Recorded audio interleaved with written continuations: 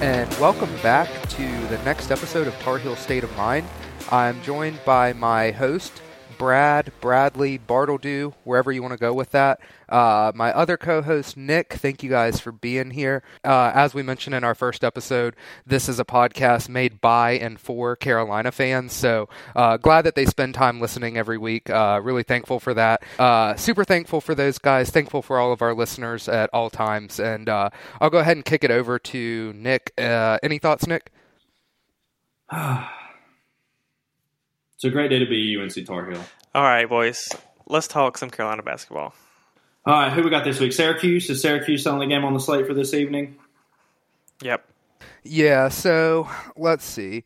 Played Syracuse this week. We know what we get when we play Syracuse. You're going to get a little bit of Virginia-style basketball. Not quite to the same extent as Virginia, but you're going to get the zone. I think that as a Carolina fan, we have been pretty spoiled because Roy was really good at chopping up the Syracuse zone, it seemed like. It seems like Hubert also has kind of followed in foot there. I want to start by talking about the first half. I thought our ball movement in the first half was probably the best I've seen all season. Pete Nance was involved at the free throw line. So what did you guys see? What do you think about that? Yeah, I think we definitely always know what we're getting when we play Syracuse. They're going to play their zone. They always have long guards. They've always got bigs that can also extend, get in the passing lanes, and make it difficult for us to score. But like you said, we definitely worked the ball inside. We had Pete, who was a good facilitator in the middle of that zone, and he found the open space. He got good looks to Armando on the baseline. He got good looks to our guards on the outside, and they knocked down shots tonight or that evening. So we definitely handled their zone really well. I was pleasantly surprised. I wish we would have,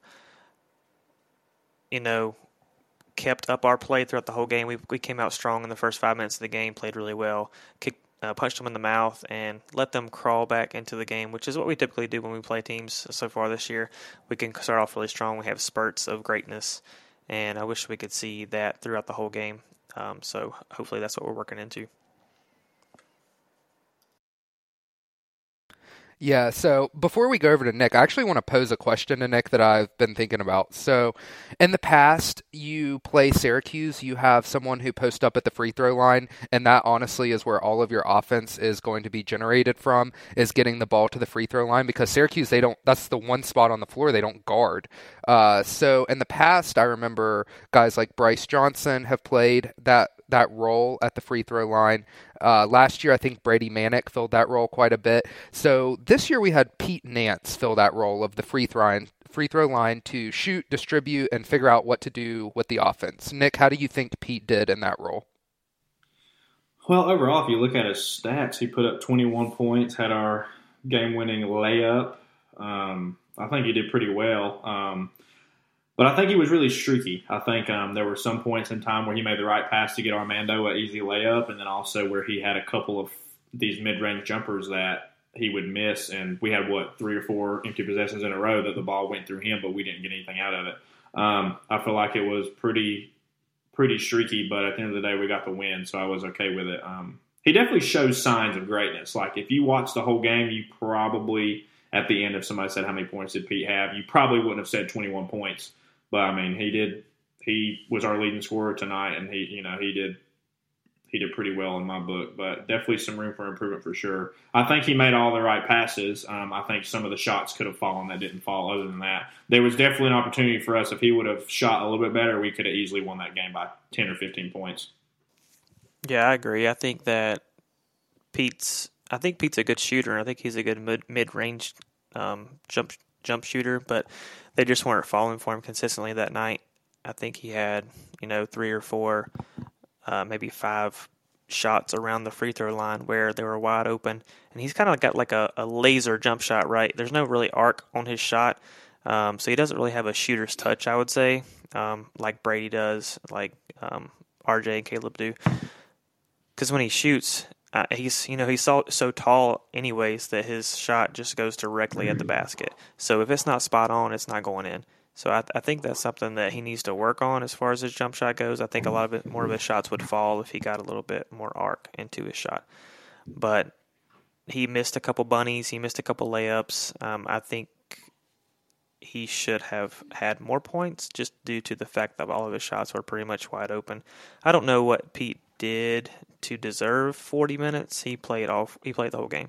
So I think I would have liked to see Leaky or even Tyler Nickel maybe in that middle spot to distribute the ball more than Pete. But we got the win, so I'm happy with that. Just wish that Pete would have knocked down those open looks. Like Nick said, we would have extended that game and made it not as close as it was at the end. I've got a question for you guys. Do you think this was our best ball movement game, or do you think this was our best, like we had to move the ball well through the zone? Do you think their zone manipulated how well we moved it, or vice versa? I would honestly say both. I think against Syracuse, you have to move the ball, so it was kind of a product of what we had to do in that game. And I think that that's a good thing going forward to play that zone where you just have to constantly move the basketball. In the first half, it seemed like we were getting open shot after open shot after open shot, and I don't really remember that previously in the season. I got to give Jim Boeheim some credit. That guy can flat out coach that zone. So after halftime, they had made a few adjustments that were pretty obvious, and we did not get as many open shots. The shots were more contested. I think off the top of my head, Pete shot a majority of his free throws in the second half. Seemed like we shot some more free throws in the second half, got to the rim a little bit better. The threes didn't fall as much for us. I think we only hit 6. Yeah, 6 out of 16, 38%, not terrible. So we'll take that percentage. But the one thing about Pete for me was that I think the majority of his points came from the free throw line, right? So he was 6 of 17 from the field. So he had 8 of 10 from the free throw line, 8 points from the free throw line. Not super efficient, but again, kind of to Bradley's point, I don't think Leaky played in that middle part of the zone just because you don't have a shooting threat when Leaky gets there. You're like, no one's going to have to step to that ever. So I think, in my opinion, that's why Hubert was hesitant to put Leaky there. I am fully with you, though, 100%, that there's 2 players I really would have liked to see there. And that first would be Tyler Nickel, and the second would be Jalen Washington. So we know Jalen can shoot the ball, especially that mid-range game. So he only got 6 minutes. Wanted to see a little more Jalen, a little less Pete, but I mean, we got to win. Walked out of the building with a road win in the ACC, which has been tough to come by this year. I want to touch on the fact that I am the biggest Leaky fan, but this was probably one of the worst games I have ever seen him play on the defensive end. He was getting freaking cooked by was it just Joe Girard? Yeah, he was doing whatever he wanted to. Which, I mean, Joe Girard, I think, averaged like 35 points a game in high school, and he's done really well at Syracuse. So, like, he was definitely the guy that Leaky needed to guard. I think either he was having an off night or I don't know, but there was a couple of times where Leaky was getting lost. So there was definitely a couple of times when Leaky maybe they made the wrong defensive play or like just wasn't closing out as much, or maybe Girard was just hitting his shots. Either way, it was definitely tough. The game was closer than it should have been, but and even on the offensive end, Leaky usually can contribute a little bit. He was over 3 from 3, 2 for 7 overall. Played 36 minutes, 4 points, 2 rebounds, 3 assists. So he didn't do terrible, but in my opinion, Leaky, his defensive prowess is what keeps him on the court for the majority of the game, and I think it kind of lacked in this one. But, I mean, Girard did play out of his mind. In the second half, he was doing really well, too. So, one thing that I'd also like to cover real fast, and I kind of want to pass this off to Bradley since Bradley loves RJ. If you look at the stat line, it doesn't look like RJ had a good game, but the stat line never tells the whole story. Watching the game, it seemed like RJ was playing well. What did you see out of RJ, Bradley, and do you think he played well, could have played better? What do you think about that? Yeah, I want to talk about Leaky first because Nick is just talking about Leaky. I think that Leaky, if he's going to play 36 minutes, he has to contribute more on the offensive end. And Joe Girard is only 6'1", Leaky's 6'9". He should not be getting cooked by a Leaky Black who's 6'9" and who's one of the best defenders in the ACC. I don't know what happened there. Joe was getting him from the three-point line. He was using high ball screens, getting around him, getting open 15-foot jump shots. and he was just doing whatever he wanted to Leaky. So I hope Leaky went back and watched some film so that doesn't happen again, because there's good guards in the ACC, and if they watch and see what Joe Girard did to Leaky, I hope that he doesn't make that a common theme. But maybe it had to do with physics. Maybe. Let me just butt in here. My heart sank when Leaky left this planet on that pump fake for the Joe Girard's 3, and that was a tie ball game, right? When he did that, he it was literally close. left the solar That was system. only That's how high he jumped. It was like a minute and a half left in the game, and he went for the pump fake. Yeah, and usually Leaky doesn't do that. He stays grounded, and I don't know what he was thinking in that play. But I can't remember another time I've ever seen Leaky do that, where he gets pumped that bad just for the wide open 3. His defensive discipline is always on point, and I've never seen that before. But yeah, y'all keep going. Yeah. Anyway, back to RJ. I think it was just because he's on the court all the time. Again, our starters play heavy minutes, so he was only 4 for 9. He hit his first 3 and went 0 for 3 over the rest of the game. So 9 points, 5 assists, 6 rebounds. So he was very active, I think, and that's why, looking at the stat sheet, it doesn't tell the full story. But he also took a couple charges in the game that were critical, and my man is out there sacrificing his body for this game, for this team, and that's why I love him so much. Is he does whatever it takes to win. He's a dog. So. I haven't heard an official word, I don't think, about RJ, but I think he should be good to go Wednesday against Pitt. But he took some shots in the game, and that shot to the face at the end was rough. So hoping and praying he's okay. I think he is from what I'm seeing, but I think that's what happened with RJ during the Syracuse game. Nick, did you see anything else? Yeah, one thing I want to touch on, we've kind of been giving Caleb Love a hard time, but I thought he played a very good game the other night. He hit his first 3 threes in the first half, and they were probably his best 3 looks of the year. And I honestly thought this was his 30-point night. I mean, he shot, I think, 3 for 5 from 3. He had 15 points and only shot 4 out of 7 overall. So this was definitely the best overall game in terms of efficiency for him, I think. But, I thought he played really well. He stayed on the floor. The only gripe I have about this game with Caleb is I think he had 2 offensive fouls on the same exact move to the basket. And I think one of them was a little iffy with the offensive foul, but one of them was a charge. And so I think that exact play where he had both of those charges, I have seen him do that. I think he had 2 in the Louisville game. He had 2 in the Syracuse game of the same exact spot on the floor, same exact move. So I think that move has kind of been figured out by the other team. And I think, if he can adapt and kind of get that ball out of his hands to someone else before he runs through the paint, I think it'd end up better. But that's the only gripe I have. I thought Caleb played really well, and I was happy to see him get a good, efficient game in.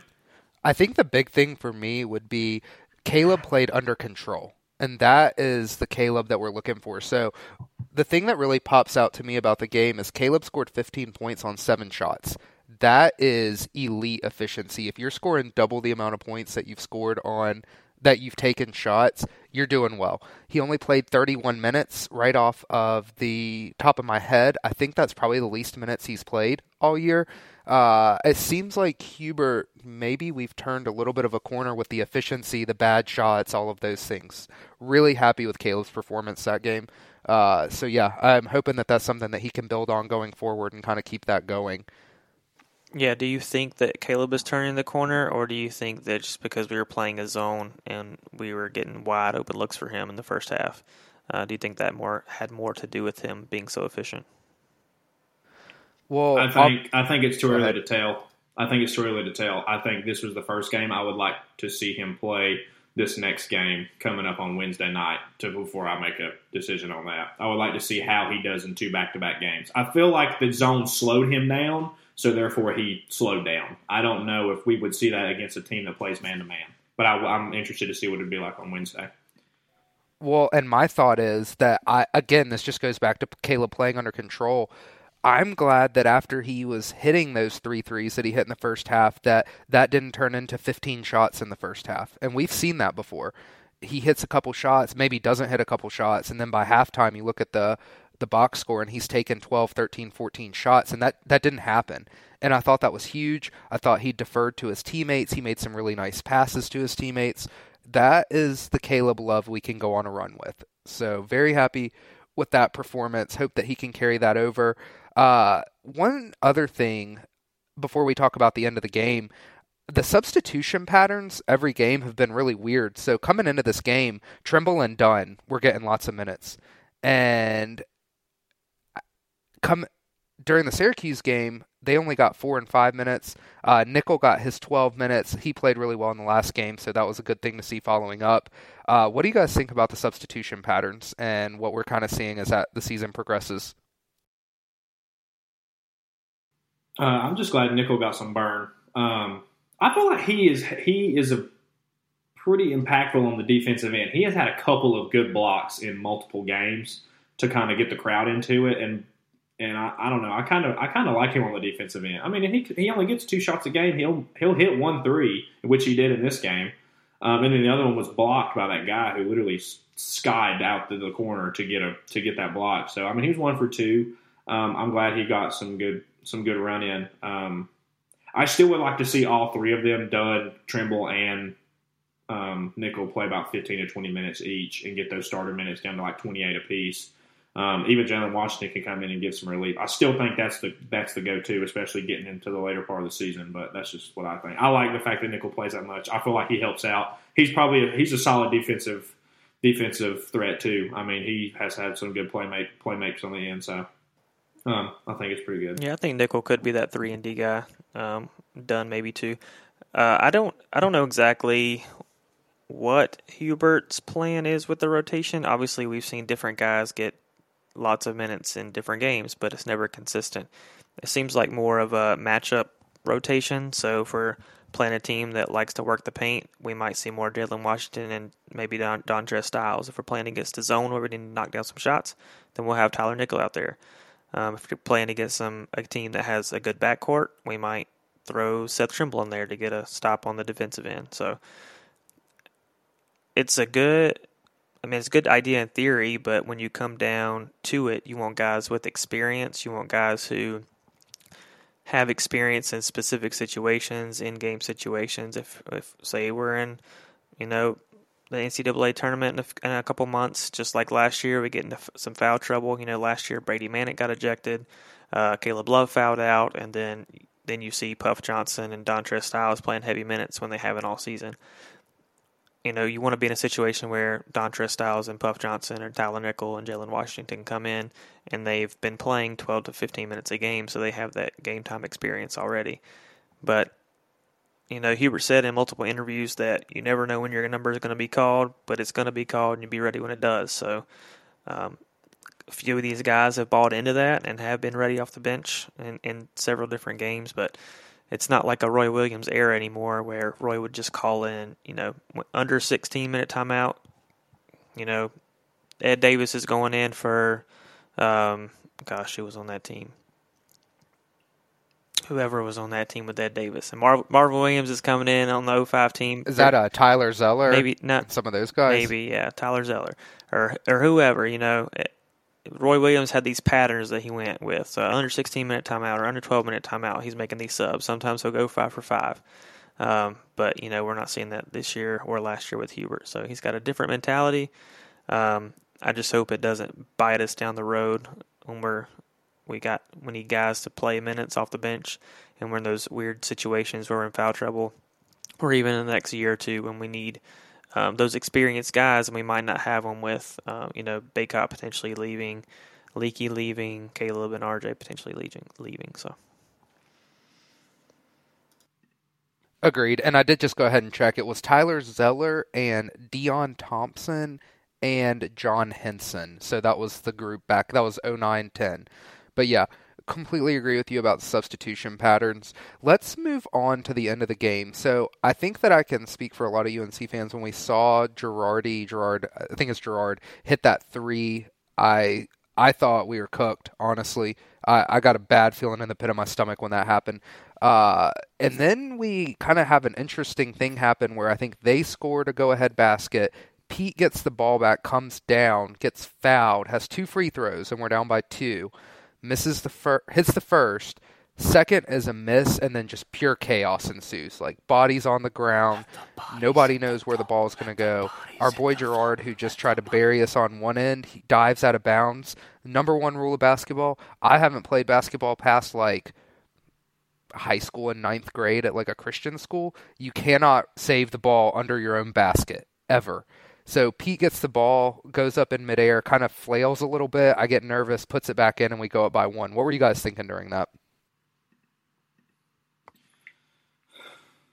Me personally, right play, right time. Gerard does the absolute unwritten rule: you do not throw the ball back in under your own basket. And I mean, if you see Pete, he gets straight into position right where he needs to be. I mean, he throws it straight to him. I think it was good heads-up awareness by Pete, and I also think it was a very not enough self-awareness by Gerard. There's definitely a perfect storm of us getting that basket. I mean, I think it turned out really well for us, but it definitely could have been a disaster as well. That's just one of those things that the ball bounced our way that time, and that's what we got out of it, so I'm glad it happened.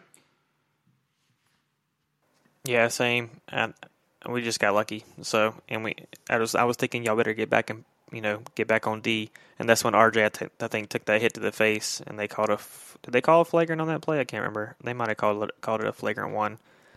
Yeah, they did, because we got 2 free throws and ball. That's how we won by 4. That's kind of how we sealed the game. So I hate that. I don't know about the flagrant rule. It's so difficult to rule that a flagrant when was their intent? Maybe. I don't know. It was more of a basketball play that he just raised his elbow a little too high and got RJ in the face. So it was definitely an offensive foul. Don't know if it was a flagrant 1, but things happen, basketball plays happen, and they got to make a call one way or the other. But love that we won the game.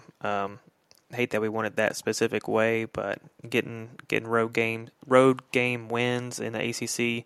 Nathan, I know you showed the schedule and all the standings the other day. It showed win-loss record at home versus away, and lots of teams have taken L's when they're playing away from home. So.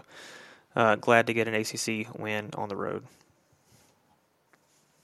I think, too, the offensive foul call it's partially based on, like, the reaction of the player who is trying to draw the foul, where they're getting hit. Like, anything above the head, anything on the head is going to be a flagrant foul. So that automatically means it's going to be an offense. Like, they can't call a blocking foul and a flagrant foul on the offensive player. So, like, I feel like a lot of these are reacting based on that as well. Like, just like the hard foul on Smith from NC State. Like, that was a basketball play. The ejection came based on the outcome of the foul. And I feel like a lot of these flagrant fouls are based on that, which is kind of tricky because, like, you don't want, the severity of the foul has to go with the severity of the call, but sometimes it is missed. But, I feel like that one, there was definitely an offensive foul, and he got conked in the jaw, like you said, put his life on the line for the team at the end of the game. So I think it was well deserved. But, the flagrant foul, maybe. But, I mean, it's definitely an offensive foul. Yeah. And I have to add, I'm kind of in awe that RJ was able to make such a good defensive play, because I think we've talked about in multiple episodes that one of RJ's few deficiencies, because RJ is honestly probably the heart and soul of the team with Armando, is his on-ball defense and the tendency to give up drives to the basket. And RJ said, nope, not going past me today, moved his feet, got set, and just absolutely wore one in the face to secure the win. So, again, that just goes back to what we always talk about. RJ is just, he's New York tough. I don't know how else to describe it. I love that dude, heart and soul of the team with Armando, so really happy that he was able to make that play for us. And sounds like, based on Hubert's interview today, RJ is going to be okay and progressing well to play in our next couple of games. Yeah, so what do we have to, we got how many games left? 10 ACC games? What do we got to do to improve our seeding? We're projected as an 8 seed right now. That's what we were last year. What do we need to do to get up to that 3 or 4 line? What are we? Are we 7-3 in the ACC? Yeah, I believe so. Yeah, I think we're a must-win at Pitt. We're a must-win at Duke. We have to beat Clemson. They're above us in Miami, and then beat Virginia. I think the rest we could take an L, but those those are our toughest ones. But like, you can't really argue. I mean, Miami, UVA, Duke, maybe twice, and Clemson, who's the top of the ACC. I mean, I feel like if we can get 5 or 6, I think that'd be great. I think we're asking a little bit too much. It's definitely doable to win all of these, but we're doing Pitt, Duke, Wake, Clemson, Miami, NC State, Notre Dame, Virginia, Florida State, Duke again. So like, there's 3 or 4 good teams in here, maybe even 5. We lost to Pitt, Duke's decent. We beat Wake, but this one's at Wake. Clemson's beaten everyone. Miami shot 80% from the field in the second half against Florida State the other week. So, I mean, all of these teams are tough. But then again, I didn't look and see how many of them are home or away. Yeah, I mean, we definitely. I was actually just going to touch on that. Yeah, go ahead. I was just going to say we have a touch stretch overall coming up, and I think the teams that are the games that aren't even like quote unquote tough, they're not home games. So we play at Notre Dame, we play at Florida State. Florida State's not great this year, but we generally struggle when we play at Florida State. Clemson we have at home, which I think they've won one game at Carolina in the last 60 years or so. Mm-hmm. So overall a tough stretch, but I think we can win 7 or hopefully 8 of those games. Well, and that's what I was thinking about is if you look at the schedule, we get Pitt at home in a revenge game. We have to go to Duke, always tough to play in Tyler Hansbrough Indoor Stadium. Doesn't matter if Duke's good or not. We have to go play at Wake. To me, that's a little bit of a trap game. Wake is a decent team. Luckily, I grew up in Winston-Salem. That LJVM's not going to be busting out with Wake fans or anything. It's not too bad of a road environment there. We get Clemson at home. We get Miami at home. We get Virginia at home. So like you guys said, I think we get a good slate of home games. But, I mean, at the end of the day, the ACC's tough. You got to take care of business. Those teams are going to come in and they're going to want to beat us. So still got to take care of business. Can't look ahead too much. But let's go ahead and jump into, we play Pitt this week on Wednesday. That precedes our big first game with Duke. First time that the two teams have been unranked playing each other since when? This is a pop quiz for you guys. Just 2 years ago. Since which year? 2021. Yeah. Did you see it on Twitter? Yeah. Yeah. So, yeah, first time in a couple years, both teams are unranked. Purdue and Indiana fans are absolutely salty beyond salty because UNC Duke are getting the ESPN 6:30 evening slot, and Purdue and Indiana got bumped to ESPN 2. So just a reminder that UNC Duke is the best rivalry in all of college basketball, regardless of what Purdue and Indiana fans think and what they're ranked. Is it still a rivalry anymore, or did we end that last year? That's a hard question. That is a loaded question. I don't really know how to answer it. It's a rivalry, but I don't really care about them or what their fans think anymore. Okay, here's how I'd explain it. You guys know, like, in the past with NC State, where you just don't care about them.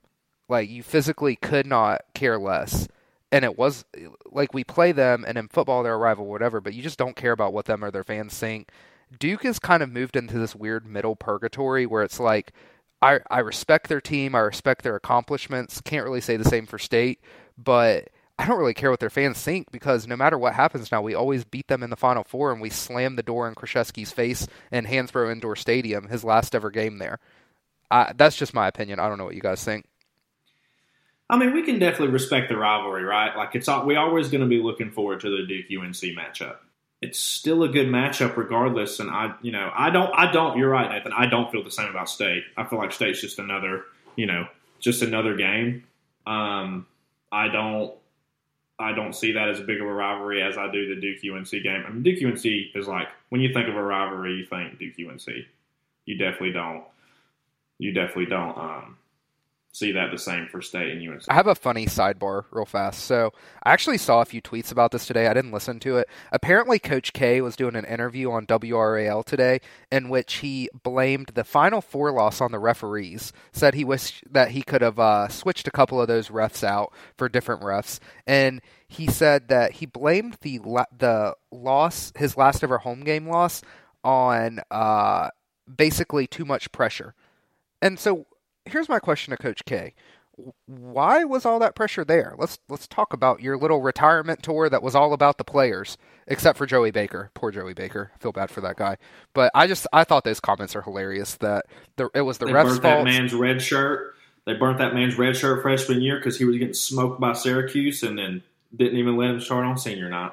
And didn't let him start on senior night, said it was because he would be back at Duke as a fifth-year senior the following year, then 2 weeks later told him, nah, bro, you got to transfer. So man spent 4 years at Duke, didn't even get a senior night. So I want to touch on this. So we had this guy, who was the guy that had the career high for Pittsburgh? I think it was Jamarius Burton. He had 31 points. 14 of 17 shooting. So, question, after the defensive showing the other night, is that Leaky's guy to start the game? 100% yes. You don't. Yeah, it's got to be Leaky's guy. Yeah. You don't want him to repeat. And you know what Burton did when he's got an old man game. He's really good at getting to the lane. Yeah. He's really good at finishing those 12 to 15-foot jump shots. So you know what he's going to do.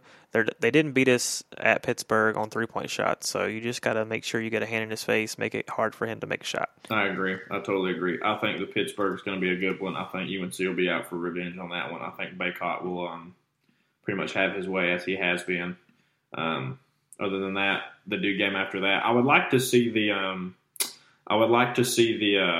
Filipowski Baycott battle. I think that'd be a good one too. What do you guys think about that one? I mean, I'm not going to disrespect Filipowski, but Baycott is.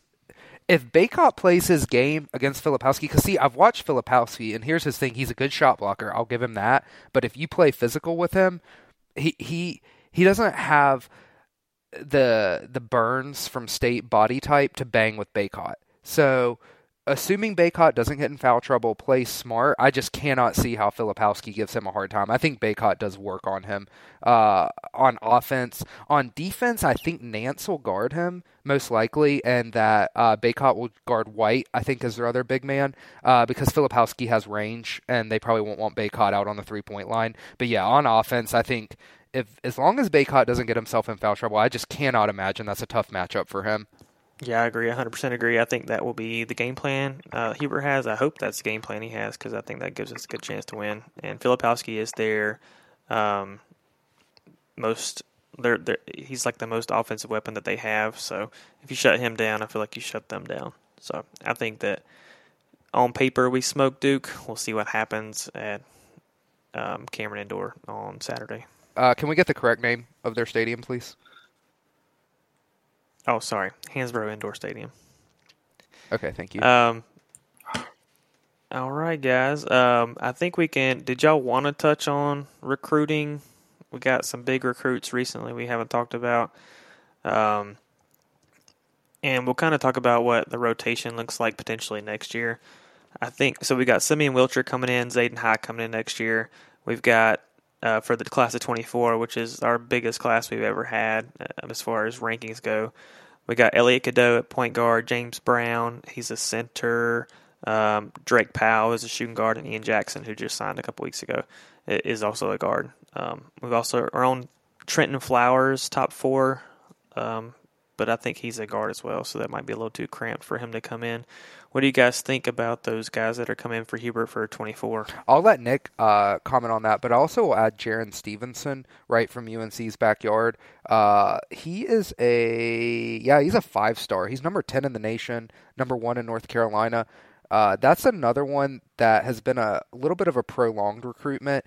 Also, a little bit weird that he doesn't have a lot of your huge offers for the number 10 player in the country, but a lot of insiders and people that follow Carolina recruiting think that that's another one that we may land, which would just that like you said, that sends our 24 class to by far the best class we've ever had. But I'll let Nick talk a little bit about what he thinks that class can bring. I think for me, I just want to touch on the fact that Hubert is doing a fantastic job recruiting. I don't know what this man's doing, but he is killing it on the recruiting trail. Bradley, you had sent us a message in our group chat about something about how you said, Hubert gets these guys to commit because he wants. Tell me exactly what you were saying, what you had said that you had read. My bad. So I read this on either an article or heard it in another podcast, but basically we know the transfer portal is huge right now, right? So we've gotten Brady Manick in the portal, we've gotten Pete Nance in the portal, and we also got Justin McCoy in the portal. But 2 of the 3 of those guys have come in and made huge contributions to our team. So it's been shown that UNC is bringing these guys in, and we've been successful with them. So when it comes, and that changes the game of recruiting, because once you propose to these guys, hey, you better commit now, or we might come to the portal and get somebody who we know is going to come in and make contributions as soon as they get on campus. So I think when you put it like that, and when you put it to a high school kid who's a junior or senior trying to figure out where he's going to go, that transfer portal limits their options in a way that it didn't previously. Yeah, I think it's it's a pretty good recruiting type, because you want these kids to come in and have their minutes right off the rip, and posing it as having a guy that's a 5th-year senior come in and saying that he can commit, they can commit someone from the portal, or that they can get someone, straight out of high school. I feel like, that prompts these guys to commit a little bit early, which I like, because, it gets people in the door. It gets them, into the Carolina way. I just hope that when we have these high recruits, like we've seen the big recruiting classes with Kentucky, with Duke, these big blue blood teams, and I always worry, because I feel like the Carolina way is to have, the 3 to 4 year players who buy into the Carolina, tradition of staying a couple of years and winning. Like I always said when Roy was here, it's like every 3 to 4 years, Roy's going to produce a team that's going to go to the Final Four or maybe win a championship. And, Hubert's on his first year. I would like to see Hubert do this again this year, and I would like to see UNC break that habit of seeing, Duke had the top 3 players in the class when Zion, RJ, and Cam Reddish came in, and they made it to the round of 32 and got beat. I think it was South Carolina they got beat by? I think it was the Elite Eight. Yeah, it was the Elite Eight, but it was South Carolina, yeah. But they got beat earlier than they wanted to. The only 2 teams I know of that this worked was Duke 2015 and Kentucky in 2012, and that was Anthony Davis, and how that went in 2012. So I feel like we can definitely be one of the teams to break that mold of the one and dones come in and play for a year, put up good stats, and then leave. I feel like maybe we could get these guys to stay for 1 to 2 years and have a good little run and have a good four-year trip to the Final Four, maybe gets a couple championships. So that's what I'm looking forward to. Well, and NIL helps with that too. I think that for some of these guys, you get a little NIL money and kind of incentivizes you to stick around if you're maybe a borderline G League player, 2nd-round draft pick, that kind of thing. So, yeah, I agree with you. It's nice to have players that don't come for the fall semester of classes and then stop going to class come January just because they're leaving after a semester anyways. Yeah, and I don't want to be a university known for that. I think the formula to winning a title is a good mix of one-and-dones and experienced players. So I don't want to be a Kentucky or a Duke that just recruits one-and-dones and has a new starting 5 the next year. Because when you go through Duke's old rosters for the last 10 years, it's like I forget those guys even played there, and sometimes I forget they were in college at all. So I love having guys stick around for 2 or 3 years and get that experience and buy into the program. I don't know if maybe a couple of these guys might be one and done. I think Elliot Cadeau has expressed that he wants to be one and done, and so is Ian Jackson. But I think when it comes to recruiting, it's kind of a domino effect for some of these guys, because especially with Elliot Cadeau coming to Carolina, that boy can distribute the ball, and he's a great passer. He's a pass-first guard. So I think we don't get Ian Jackson without having Elliot Cadeau, because he knows once he gets there, Cadeau's going to get him the ball in the spots where he's open and in the spots where he can finish and make shots. So I think we definitely have a bright future with the guys that are coming in next year and in 2024. All right, my dudes. I think that's enough for this evening. Everyone, this is Nathan, Nick, and Bradley. This was episode 7 of Tar Heel State of Mind. We appreciate you hanging out with us for an hour. Go Heels. See you next week.